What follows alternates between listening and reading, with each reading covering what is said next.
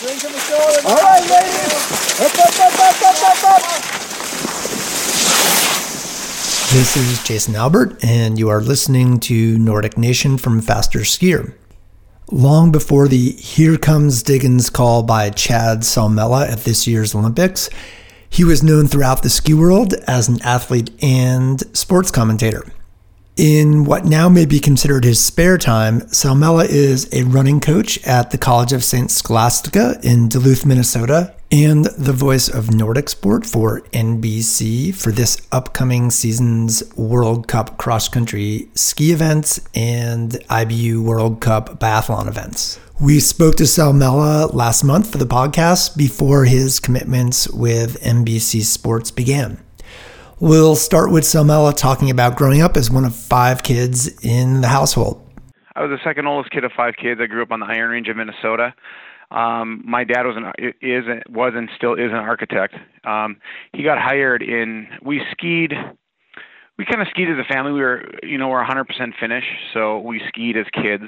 It was kind of a family thing to do. And my dad got us on skis when we were young. I was probably skiing when I was 2, but I really was kind of a chubby grade schooler and enjoyed being sedentary. I was always fast. I could run across the gym faster than anybody in my little class. I mean, we were from a really small hamlet. So I always felt like I was, a quick kid, but I got into like watching syndicated shows like The Munsters and the Andy Griffith Show after school every day and eating Cheetos or whatever my mom would let me snack on. And I think I'm pudgy by nature. I mean, I think I always have been. It's not like I could be really fit and trim really easily. So as a kid, I was a little bit pudgy. And then my brother got it. I would like to ride my BMX bike around the dirt mining roads around our home. We lived right by the biggest open pit mine in the world at the time. And so I was not a very active kid. I kind of knew I could be athletic at a young age. But then my brother, I rode my BMX bike around, and then my brother got into bike touring and then bike racing, road bike racing, and that's kind of where I started really competing. As I competed, I think from age 11 to 13 as a road bike racer, just kind of citizen races, and we tried some USCF racing early on in our careers, but we didn't really like that in Minnesota. And then I skied first race I ever skied was a 32-kilometer Vasalope in Mora, Minnesota, at the age of 11, and I think I got beat by like an hour in my age group, and I think I was 5th or 6th in my age group, and I determined after that, so I think I was 11, I determined, okay, I'm going to win the 11 to 12 age group category the next year, and I did. I started skiing, and my brother kind of got me into it a little bit, and that was the start. I won this huge trophy. To this day, it's probably the biggest trophy I've ever won. I was 12 years old. And I had to ski 32K for it. Now, is that on a mantle anywhere, or is it like have dust on it up in the attic? It's somewhere. I think it's packed in a box, probably in my stuff somewhere. And I haven't. If you press me to find it within an hour, I don't think I could.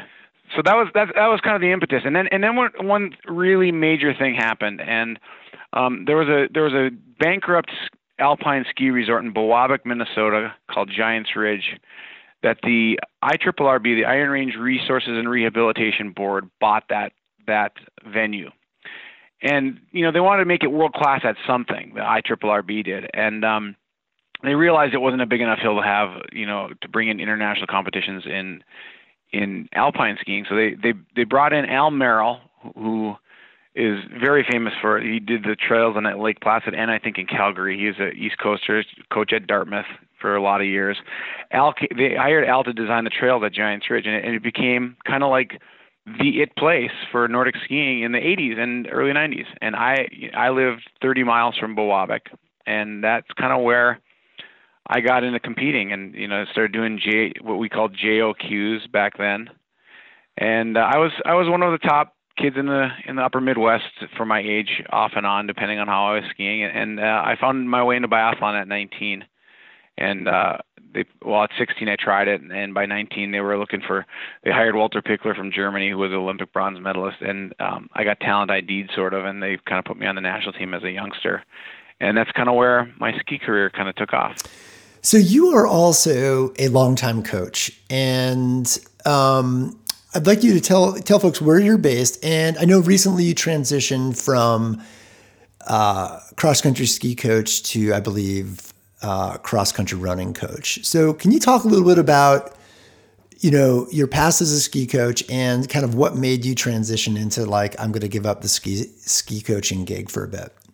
Yeah. So I didn't really know I was going to be a coach, but I got tapped to be a coach right when I quit. I retired after not making the '98 team for the Olympic team, which in my mind I definitely should have made it, and I didn't, and it was my third try, and I decided to move on. And I was only 27, so I was pretty young when I quit. But my coach then, August Shalna, who was a longtime national team coach for USBA, he said I was going to be a coach. That was kind of his edict, and he kept me on. I had to finish school, so in '98 and '99, I ended up getting hired by the U.S. Biathlon team to be the assistant coach right after quitting competing. And I was still pretty young, I was in my under 30. But I learned a lot from August in those years, and I learned a lot working on my own. I actually left the national team at the end of my career, even though they were going to put me on. I left it and went home and kind of drank what I learned about myself, and that's when I had some of my best years as a biathlete.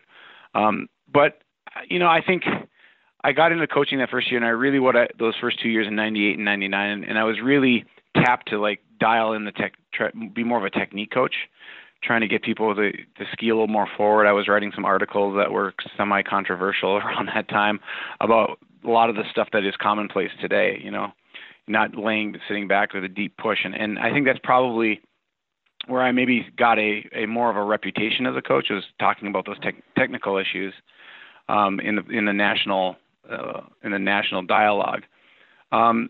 But then that was a very short-lived thing. I did that for 2 years on the side of being in school at Middlebury College.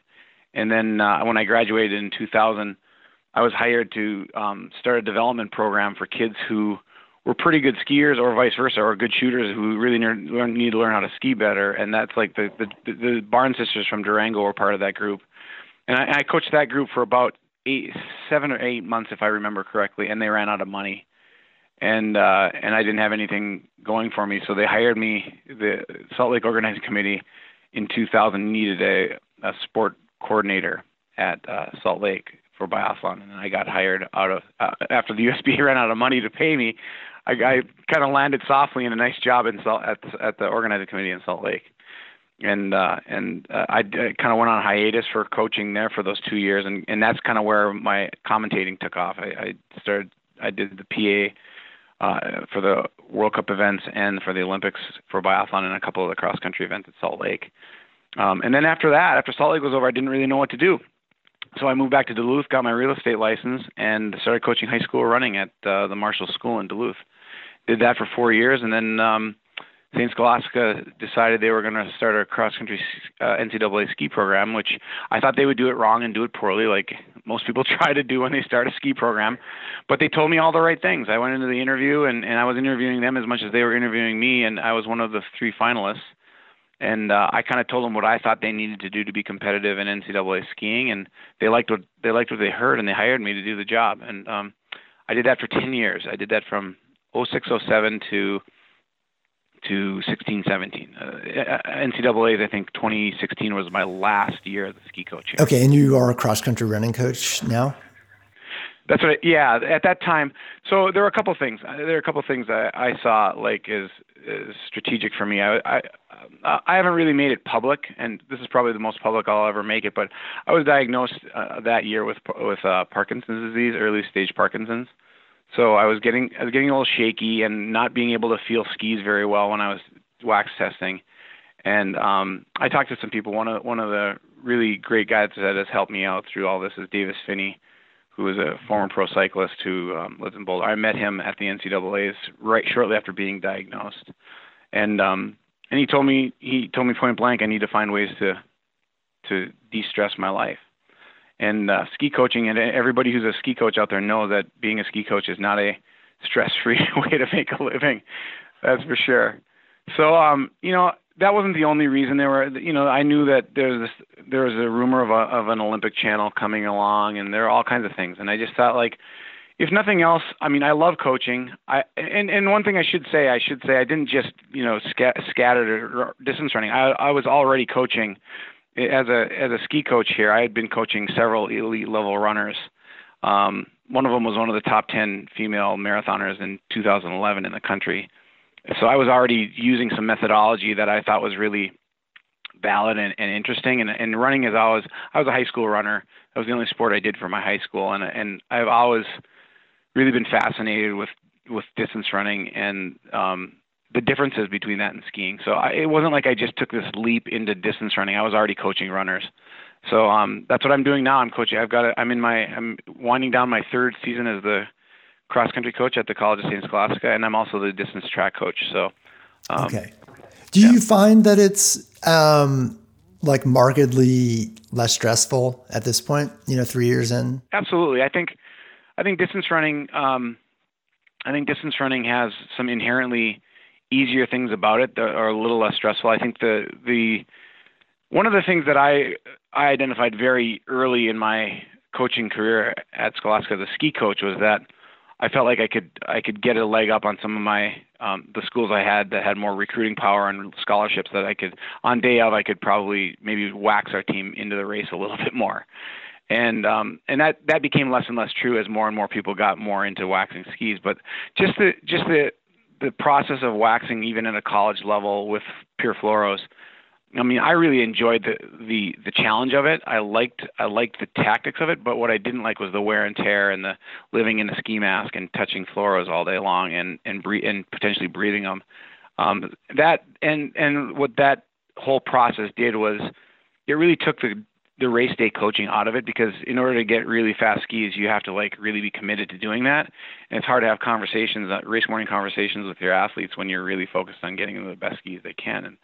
And distance running doesn't have any of that. It's much more about training, training stress cycles. It's much more about identifying, technique and gait and stuff like that. But I think it really is it's much easier for me to have relationships that are meaningful with my athletes than it was as a ski coach. Not that I didn't have meaningful relationships as a ski coach. It was just easier to be a coach on race day. And that really spoke to me, and it still does. Well, that is actually really good insight. Yeah. I mean, as a parent, you notice that you're like, oh yeah, that there's a coach over there. They're just, over the ski bench for 5 or 6 hours. Right. Yeah. Yeah.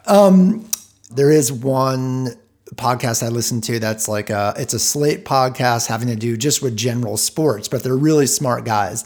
And I heard you interviewed shortly after the Olympics, and I was like, wow, okay, this is this guy Chad is making it big time here. If he is on this, if he's on this podcast, I mean, do you remember that interview with those guys?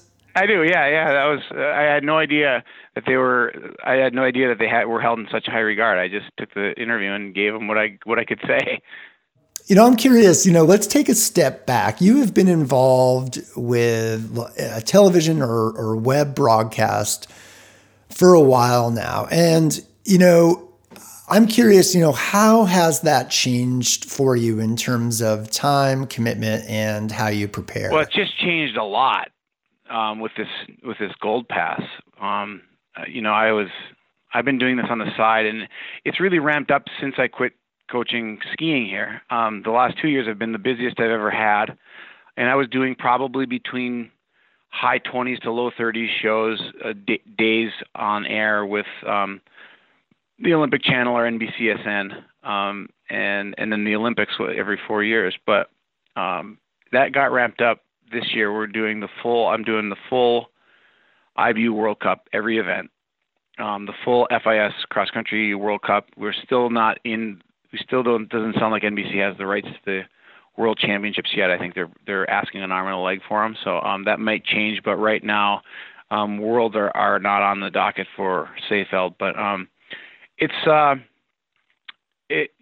decision to move to cross country running, as far as preserving my ability to be employed as a coach and doing what I love to do, has been a good move because I was getting to a point where I was going to have to choose between being a commentator or being a ski coach. And and even just physically, ski coaching was becoming a challenge. So it was it was pretty good foresight, I think, at this point, looking back, to make that transition, because I'm still coaching, which is what I love foremost to do, but I do like commentating on skiing and making it exciting for the American public. So, we're going to I got 70 days booked at this time for NBC. So it's a lot of days. It's a lot of travel away from home. I got two small kids. Well, not small, 9 and a 7-year-old, but it's busy. I'm going to be more in Connecticut than I'm going to be home for those 3.5 months.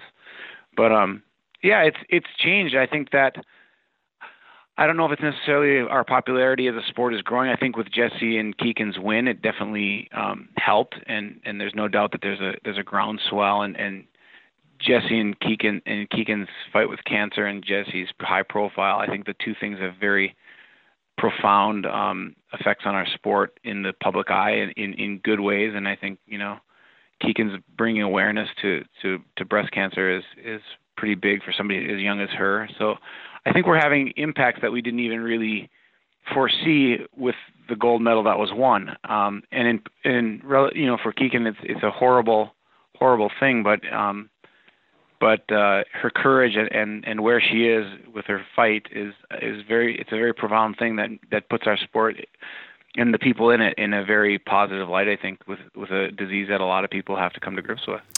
Yeah, I mean, do you feel like a responsibility, as a conduit between the general public? I mean, there will be the hardcore fans that obviously tune in and watch, but now, right, because of all the stories you just brought up, there'll be other folks. Right. How do you sort of prepare yourself mentally to be like the conduit for Nordic ski culture and racing at an understandable level to your common viewer who might be tuning in because Jesse Diggins is racing? Right. That's been probably an underlying theme of my entire career as a speaking broadcaster for these sports, is that, just to give you an anecdote, I was hired it must have been 3 or 4 years ago now, but the English speaking people were really excited about what I do with as a commentator, and they brought me in to do some webcast, IBU-based webcasting for the world feed online. And, Max Cobb did a lot of groundwork to make that happen. He was very excited. And I don't know if it was a political statement or what, but the European guy in charge of IBU was like, "What's so great about this guy? He talks to people like they're stupid." And that's exactly what I do. Not that they're stupid, but it's like I talk to the viewer like they've never seen a sport. And that comes from a focus of doing that for the Olympic Games, which has astronomically big audiences. And I realize, and I've known for years, that the focus to bring the commentary to that level really infuriates insiders and people who really are sports fans. It would be like coming into a football broadcast and talking about how the football is shaped and how it's thrown and how you carry it when you run. I mean, nobody does that in American football.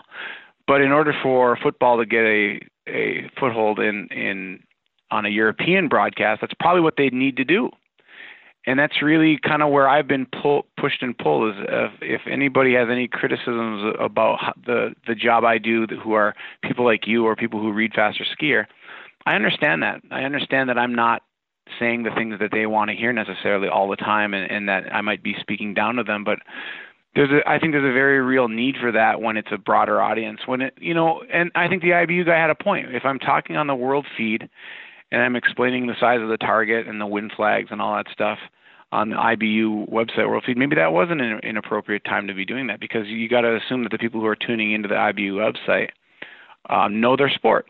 And so there's always that push and pull that I have to play with, and I'm very cognizant of it. I think you have to, and if you're going to do these things, if you're going to put yourself out there in a public manner, and even, this is relatively small compared to the people on network television regularly, but you have to be good at letting the criticisms roll down your shoulders and just off your back, or you'll go nuts. You'll go nuts. You can't possibly make everybody happy. So I try to find that happy medium. I think that not making everyone happy, and like learning how to roll with criticism is a good life lesson for anybody to, yeah. to be honest. I mean, I mean, I tell my kids all the time, I'm like, oh, read this email that someone sent me that, it's like, you just have to kind of have a little bit of just keep a little smidge of self-esteem going each morning. Exactly. So from a technical standpoint, I think you mentioned you have 70, broadcast days coming up this year. How do you prepare for that? I mean, what might that look like? If you can inform people of how you might, you're looking at spreadsheets of prior race results, names, or what have you. The great thing about 70 dates is that I need to do less prep because you're more prep the more dates you do. If you go from race to race, you've got obvious and very recent benchmarks that you can refer to fill in the backstory. It's when you have a very sparse amount of time on television that you have to prep more.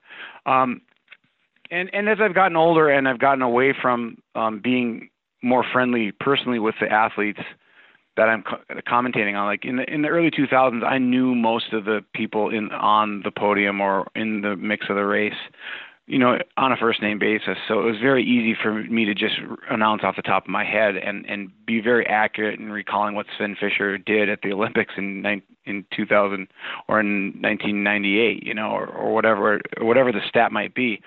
But I have to prep more now. I don't know if it's just because I'm older or my memory's getting worse. I've had a pretty good memory my whole life. I used to be in some bands, and one of my bands called me the Robo Memory because of the way I could just pull lyrics out of my head.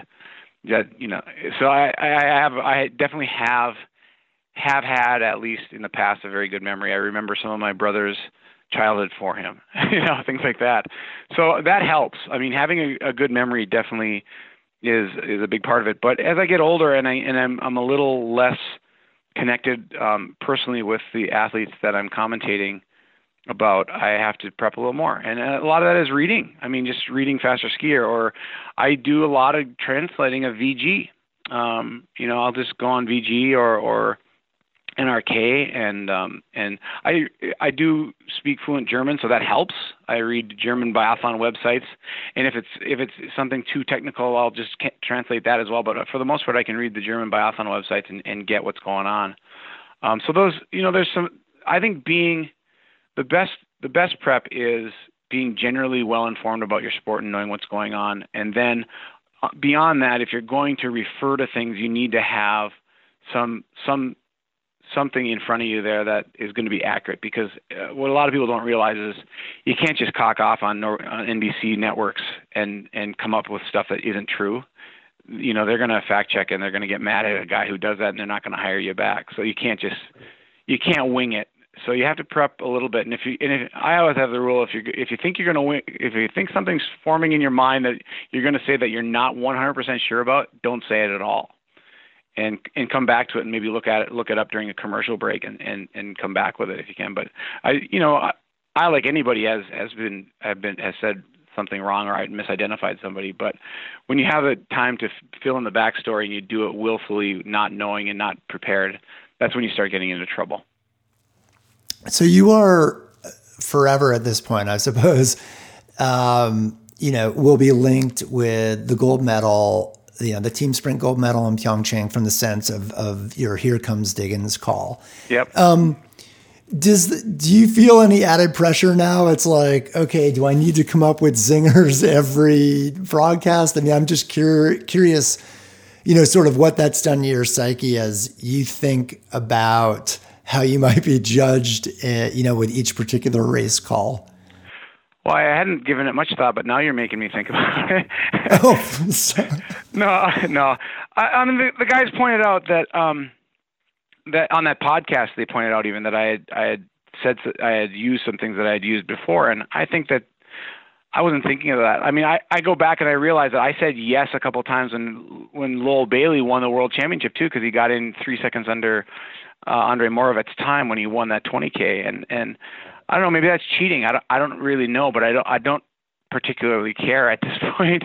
I'm going to call things the way I see it, and if that gets exhausting or repetitive, then somebody younger will come up and replace me. So there's going to be somebody out there who's going to do this job when I'm done, or even push me out of it. And I've always had the sense when I do this that every job I do, I'm lucky I've gotten to do it.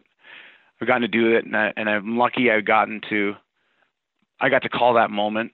And I've just been grateful for what I've been able to do. And I don't look forward that much. I just feel like, what's the point? I'm gonna try to bring the sincerity and honesty that I've brought in the past to the future calls I make. And if I get repetitive, I'll try not to repeat. I don't think I want to say, here comes anybody anymore, because it's so overdone. I mean, people ask me to do it all the time, and I refuse to, because I don't want to cheapen the moment, and I can't replicate something that was right. really quite emotive for me. I mean, it was, I don't even remember it right. I watched it the first time, like, wait, is that what I said?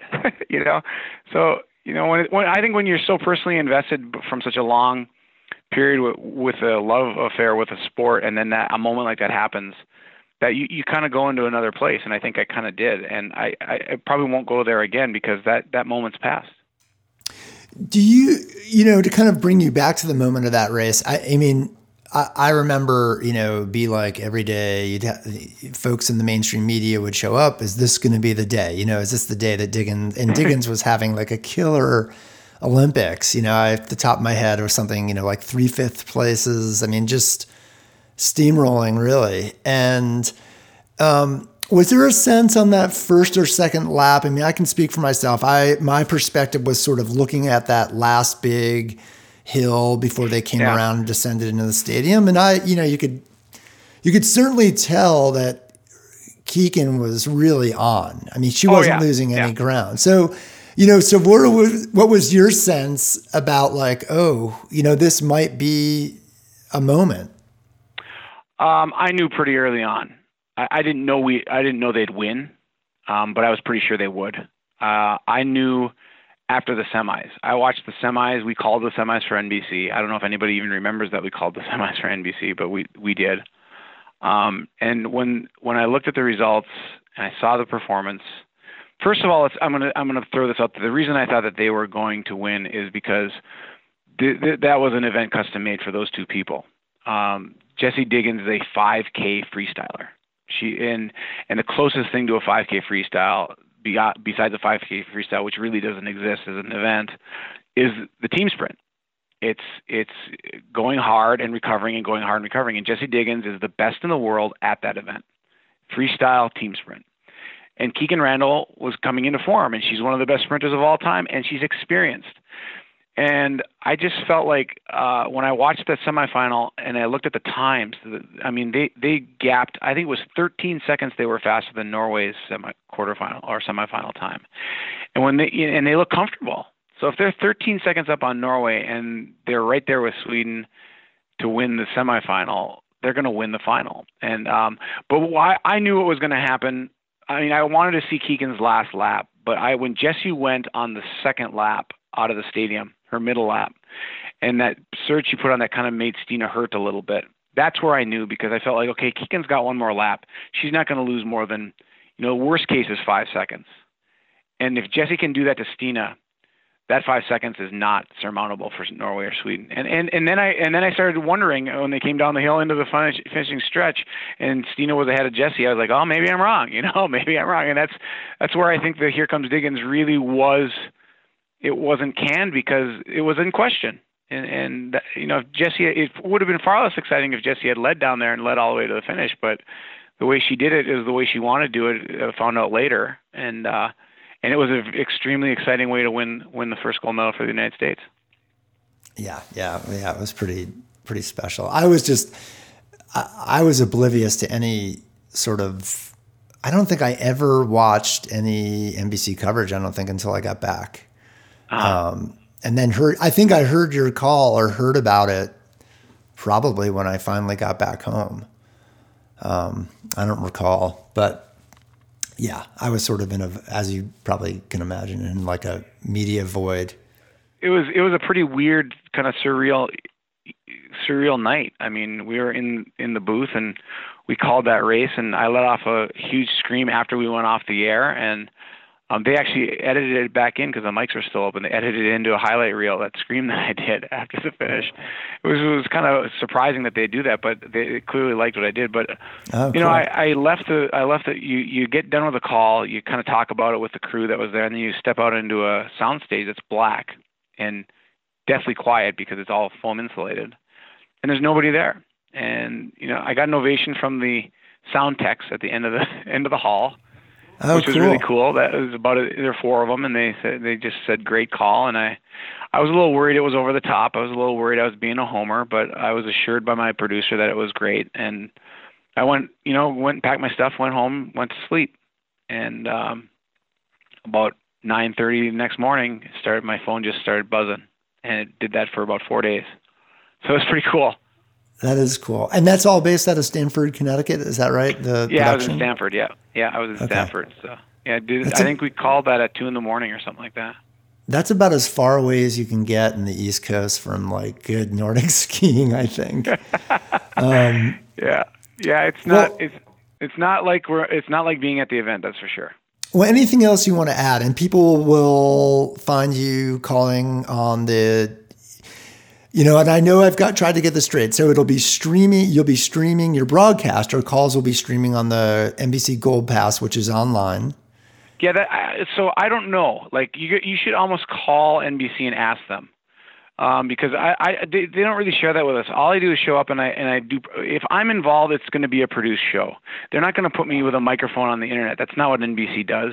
Like they don't do even what Eurosport does or any of these other streaming things. They just don't do it. They if they're going to use commentators, they're going to make it into a show for American television. It's going to feel like an American TV show. And the reason they're doing that is they're trying to normalize it. They're trying to normalize the expectation of an American audience is that it's going to look like TV. And I think that's probably what's going to happen. But as far as the gold thing sounds like it's on demand. So like once it's out there, you can get it. And you can watch it whenever you want, which is honestly, for being in the continental United States compared to continental Europe, is actually pretty cool. Like you can avoid getting up in the middle of the night to watch, and avoid the social media, and then watch your show, and you wake up at 9 a.m. or whatever. It's actually kind of a cool thing. And I do know that anything that I'm doing is going to air on one of the 2 networks, NBCSN or Olympic Channel. And that's like a subscriber cable network. Yeah, that's cable. That's cable. That's what NBC. I mean, the gold thing is kind of moving into modernity for these guys for NBC, and that's kind of, I think everybody realized that that's where things are going. That the mobility piece is really important, but it's still really rooted. The whole thing is rooted very much in traditional television broadcasting feel.